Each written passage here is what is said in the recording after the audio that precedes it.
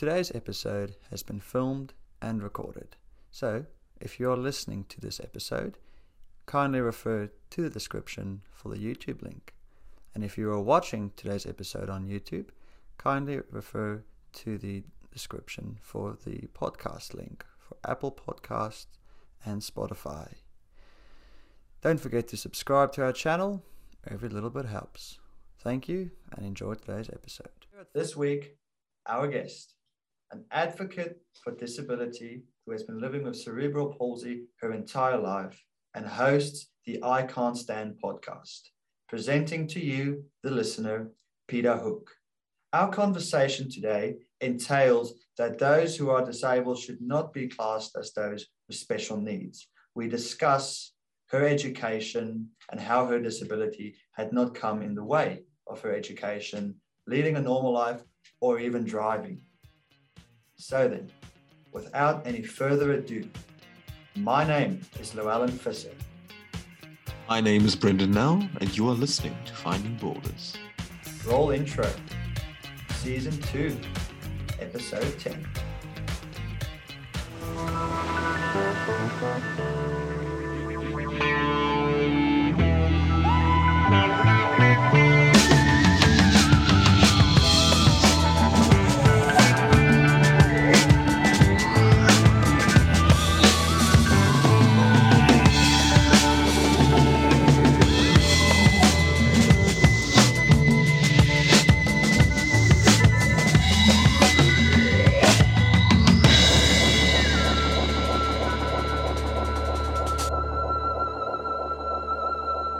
Very welcome to our show today, Peter Hook from the I Can't Stand podcast.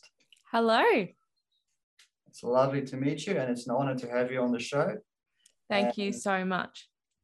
And to pick your mind about disability in general, you're dealing with it, just how it affects other people, those who are allied, those who are not, and again, just a general oversight of it today. You've got the right girl. Well, yes, I'd like to just get into the first point. So just generally how, because you have cerebral palsy, as Yes. we're very aware, how has that essentially progressed? Because you're in your 30s now, or you're on the big 30. How have you progressed from, let's say, an early age, let's say through your teens up into your 30s now? How has it actually improved? Has there been better treatments for it? Has your health improved or deteriorated? Could you walk us through that, please? So for those who don't know, cerebral palsy happens either in the womb or at birth. They can't really pinpoint why it happens to certain babies, but they think for me in particular, it was because I was so premature. So I was born at 28 weeks premature. So I was quite of a little miracle to survive because I was only 2 pounds when I was born. So basically it means that I didn't get enough oxygen, and those first couple of seconds of me being born have resulted in a lifelong disability. Cerebral palsy can affect people in all sorts of different ways, but how it presents in me is I'm weaker on my right side and I can't walk, so I use an electric wheelchair.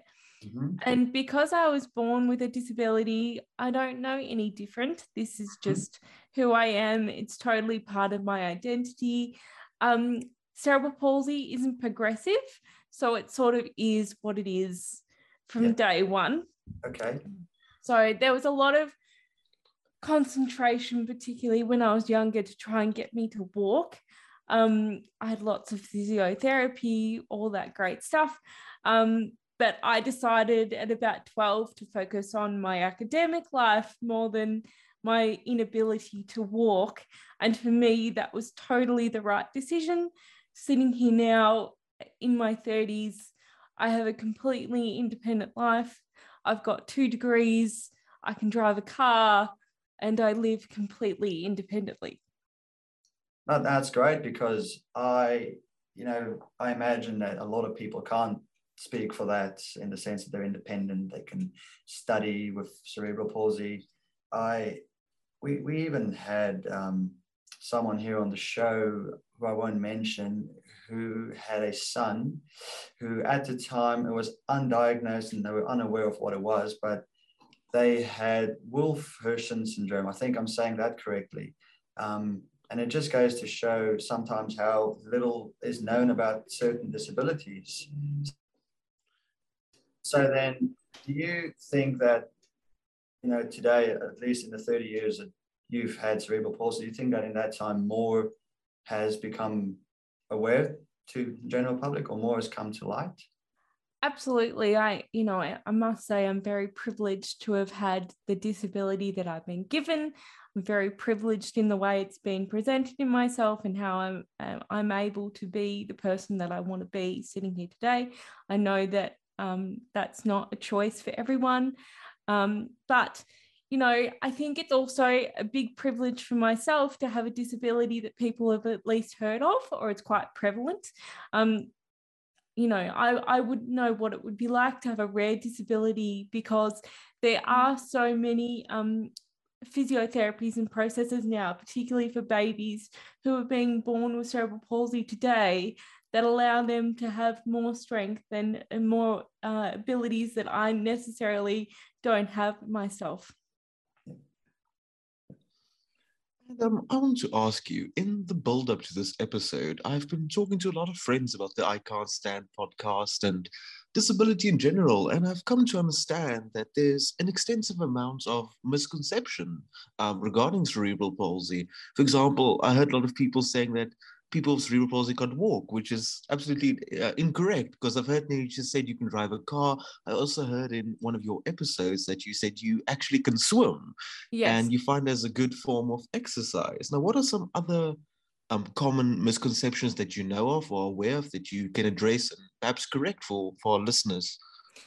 So, because disability presents in different people in different ways, I think that's where the misunderstandings occur, because you meet one person with cerebral palsy and you think, oh, that's what cerebral palsy is. But just like both you gentlemen sitting with me today, just because you're male doesn't mean you're exactly the same. You have individualities, and I'm no different to that in that sense as well. Probably the biggest misconception I get in regard to having a disability is I don't have friends, which is just completely incorrect. I'm a very social person.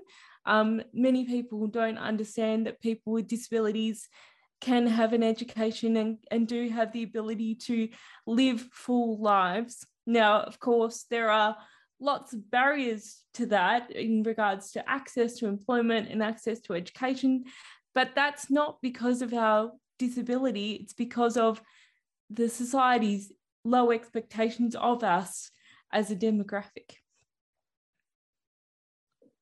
And absolutely, as I can see, one would think that you'd be an introverted person or so, but it's not. You have such a vibrant personality. You talk, and also in one of your episodes, you said you'd love to be that girl dancing on a table. And I can just see you're just such a social butterfly. And I just think it's awesome that you're creating this awareness, and it is just so inspirational. Thank you. I really do want to come across as the girl next door that just happens to be in a wheelchair. Well, now, Peter, with so I just to step back a sec, I just did an episode where I discussed about my process of becoming an Australian citizen. So I spoke about all the misconceptions and all the things that I had to go through, tests and applications, I should say. Now, are you, much like that episode and with the I Can't Stand podcast, are you trying to be a voice for anyone who might be disabled as well, or are you trying to give the behind the scenes of what it is to live with a disability? My focus for myself is to show people what it's like to live with a disability. That was the core message of the podcast. As the podcast has progressed, I've been very lucky to be able to speak to other people with disabilities. So I don't necessarily want to be a voice for other people with disabilities, but I want to allow other people with disabilities to speak and have the sort of privileged position that I have to be able to jump on mic and give their point of view. And then with this mission of yours, have you actually been seeing results? Like, have people been reaching out to your podcast in whichever manner they do and say, hey, Peter, listen, you spoke about some episode about the NDIS or Centrelink or all this and that, and actually made a difference to me. Are you seeing any feedback that would suggest you are making a difference? I really hope so. I get lovely messages on my Instagram in particular, everywhere from people who live with disability that are hearing a voice that they can relate to people that have hidden disabilities and aren't as comfortable with their identity as I am, and how comforting that can be for them, all the way up to people that have had no interaction with anybody with a disability before. And I've heard that assistive devices like crutches and walkers can help individuals with cerebral palsy be more mobile. And what are some other devices, exercises, therapy, etc., that you could perhaps know about or you could recommend for individuals like yourself, to be more functional and get a bit more independent for their motor skills through activities of daily living? My advice would be always follow your medical professional's advice. I'm not a medical professional. I'm just one person with one disability. But for me, the sort of mobility aids that really aid my life are things like my adapted car that allow me to drive, my electric wheelchair that I'm sitting in today. Now, I can't stand, transfer, or walk. So without my wheelchair, my life would be completely different. Other mobility aids that are less obvious are probably my hoist that are in my bedroom and my bathroom that allow me to get in and out of bed and use the bathroom just as you guys would. Yes.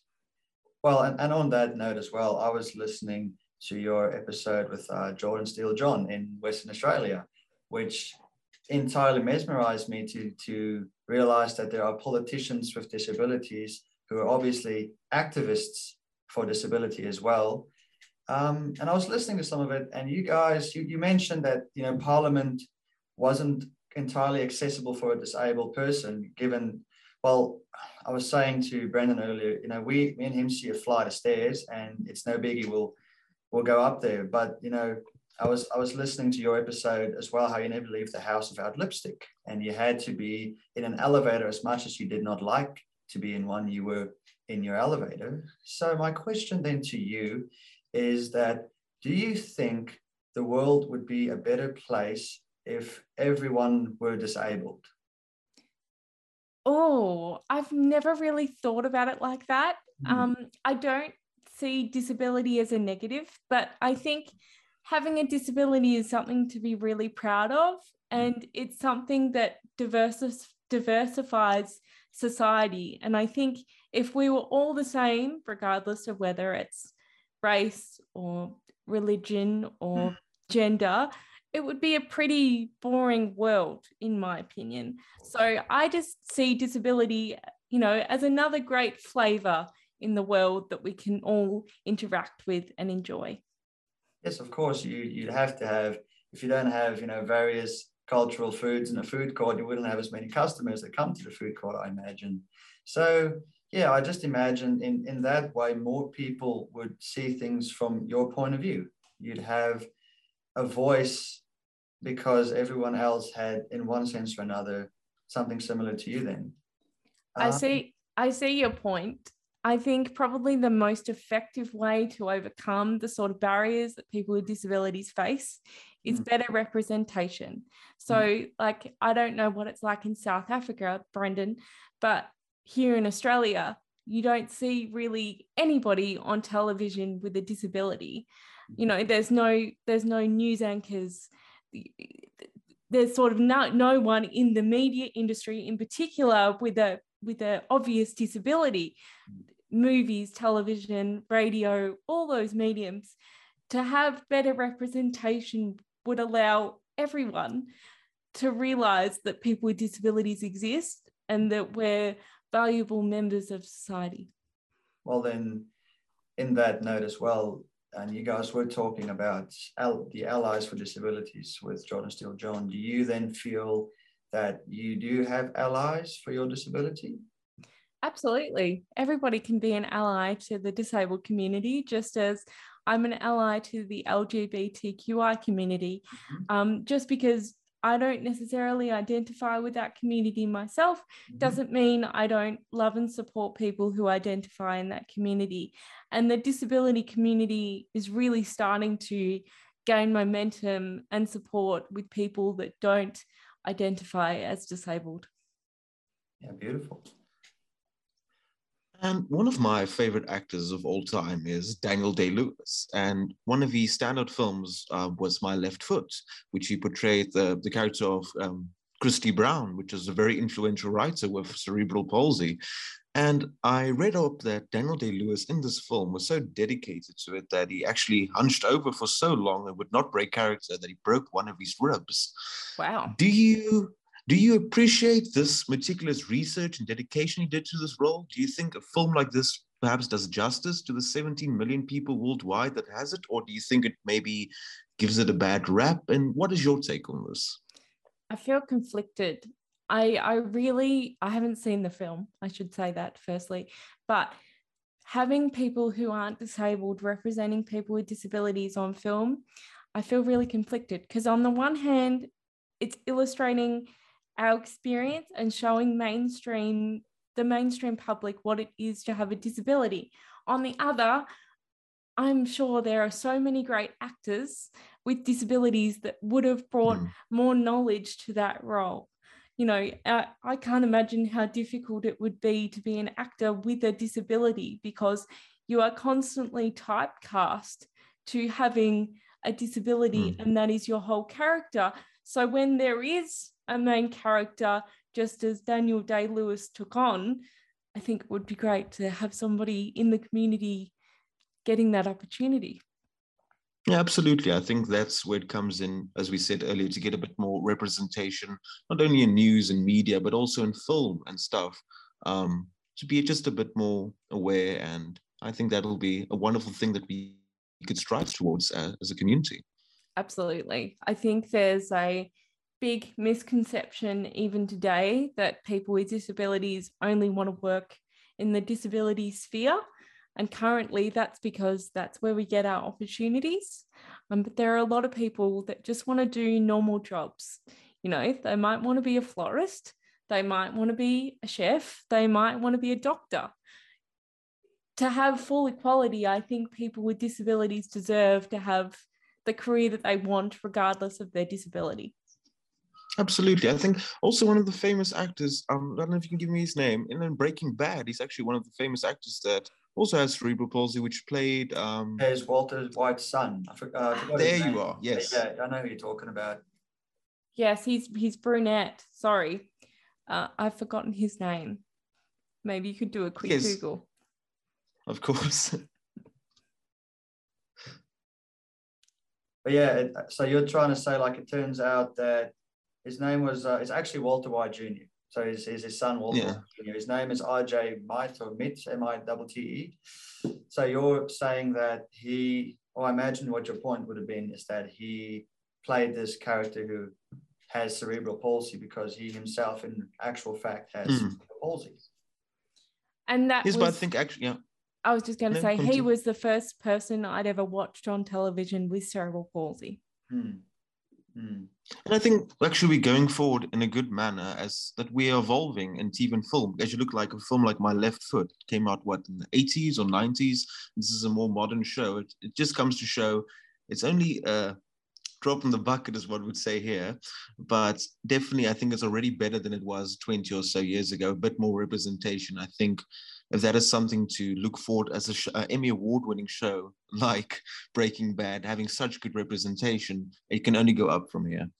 And I really enjoyed, in particular, the fact that he had a disability really wasn't a plot point. It was just, something that was a part of him. Yes. Yeah, it was just there, and no one really noticed anything else about it except for the fact that, his son just has special needs. And I was also going to ask then, you said you have a couple of degrees you've studied. Has has your disability ever interfered with your study life? Like, you obviously have to be at the doctor's office a lot. Some days you can't be on campus. And I imagine this was long before we had the online Zoom lectures happening. So was there any way that, or even the campuses, were they ever suitable for people with disabilities that have ramps and elevators? How did that affect your education? Before I go into education, I think as a disability advocate, it would be remiss of me to say that special needs is not a term that we say anymore. Okay. It's personally, it's because it others us. So it's better to say a person with a disability or a disabled person. Okay, that's fine. That is, so we'll cut the euphemism out then. Let's say. So then, yeah, like has it at all affected your ability to have an education? Again, I'm very privileged in the fact that I came, as far as my background and my parents, from an environment that really valued my education and really pushed me forward to make sure that I used my potential intellectually. I loved university. It really enabled me to feel confident in my identity because the universities were so willing to make sure that I was included, felt included, and things were adapted for me. So, for example, I can't transfer onto a toilet, whether it's a disabled toilet or not. I need a hoist. So the university put in a hoist, which meant I could attend university. And that one barrier defined my ability of whether I could be on campus or not. So if you had not had any support from the university whatsoever, or if it was just a case of, well, you have to make do with what we have, do you think that would be the make or break point for your degree? I don't know about you guys, but I can't hang on for more than 4 hours. So, it would be probably touch and go if I had 2 lectures in one day. Yeah, and it is quite frustrating because Brendan and myself, we actually are both university students, and I can't speak for, the University of the Free State, which is where he is, but where I go, which is La Trobe University, I do know that they are quite inclusive, and I'm not sure how the pandemic has affected any of this, but there were actually groups that were inclusive of people who had disabilities. These seminars were recorded as well. If you could not attend for whatever reason, you could always just log on with the PowerPoint and you could take your notes. Exams, I wasn't on campus long enough to actually sit an exam on campus, but I imagine there would have been some sort of catering. Even Brendan was telling me about something the other day about how they cater for certain individuals who are blind or deaf or vision impaired, something in that instance.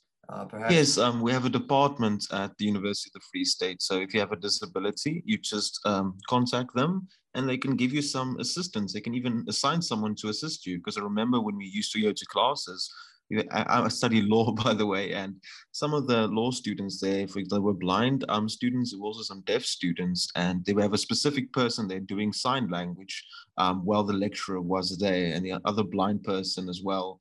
They have some assistance there. And even when we stayed online during the pandemic, there was also separate recordings of classes just in sign language and things. So they do cater for that. And I think that is awesome, going forward in the education system, because we never saw that in my time in high school or primary school. There were always special needs schools and that, which I think is quite wrong because we're all exactly the same. We're all human beings. And it's awesome for me to see as we can all study together and make friends, and that's just such a big thing for me, just including everyone.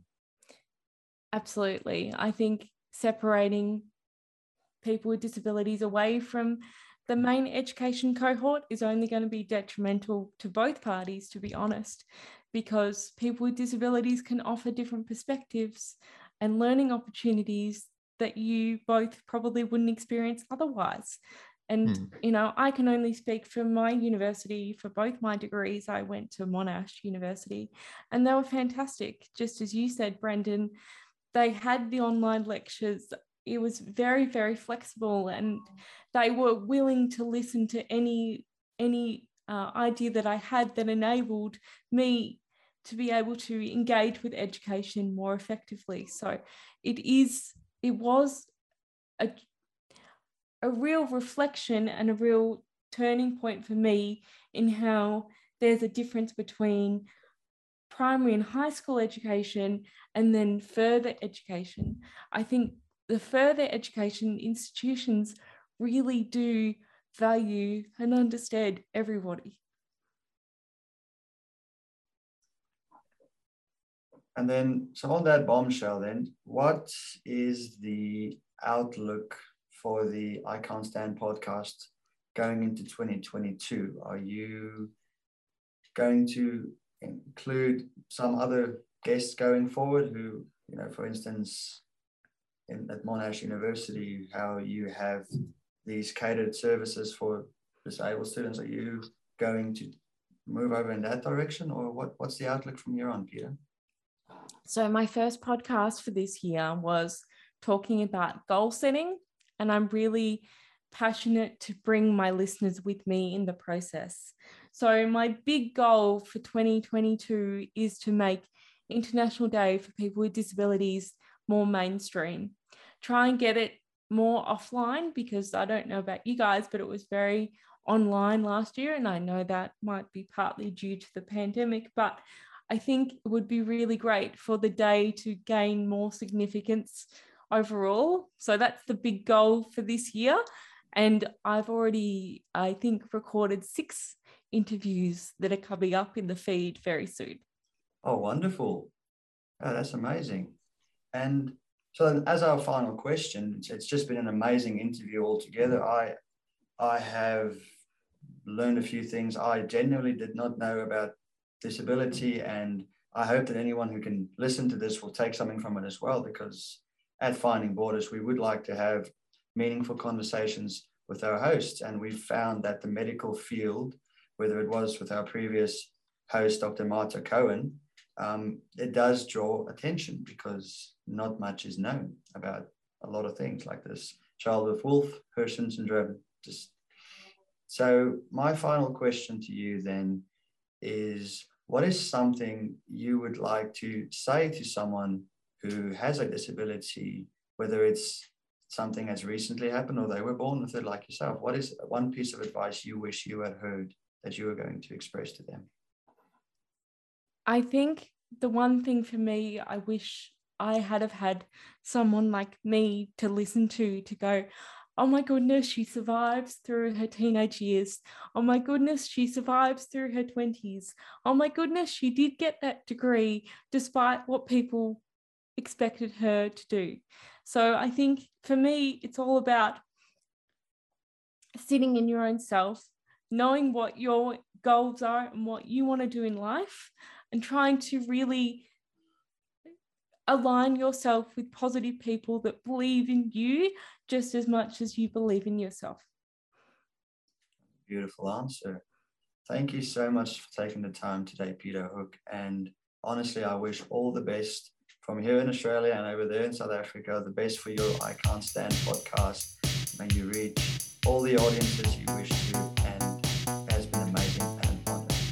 Thank you, guys. It's been such a pleasure to talk to you today. Thank you for having me. It's been a pleasure. It was absolutely awesome meeting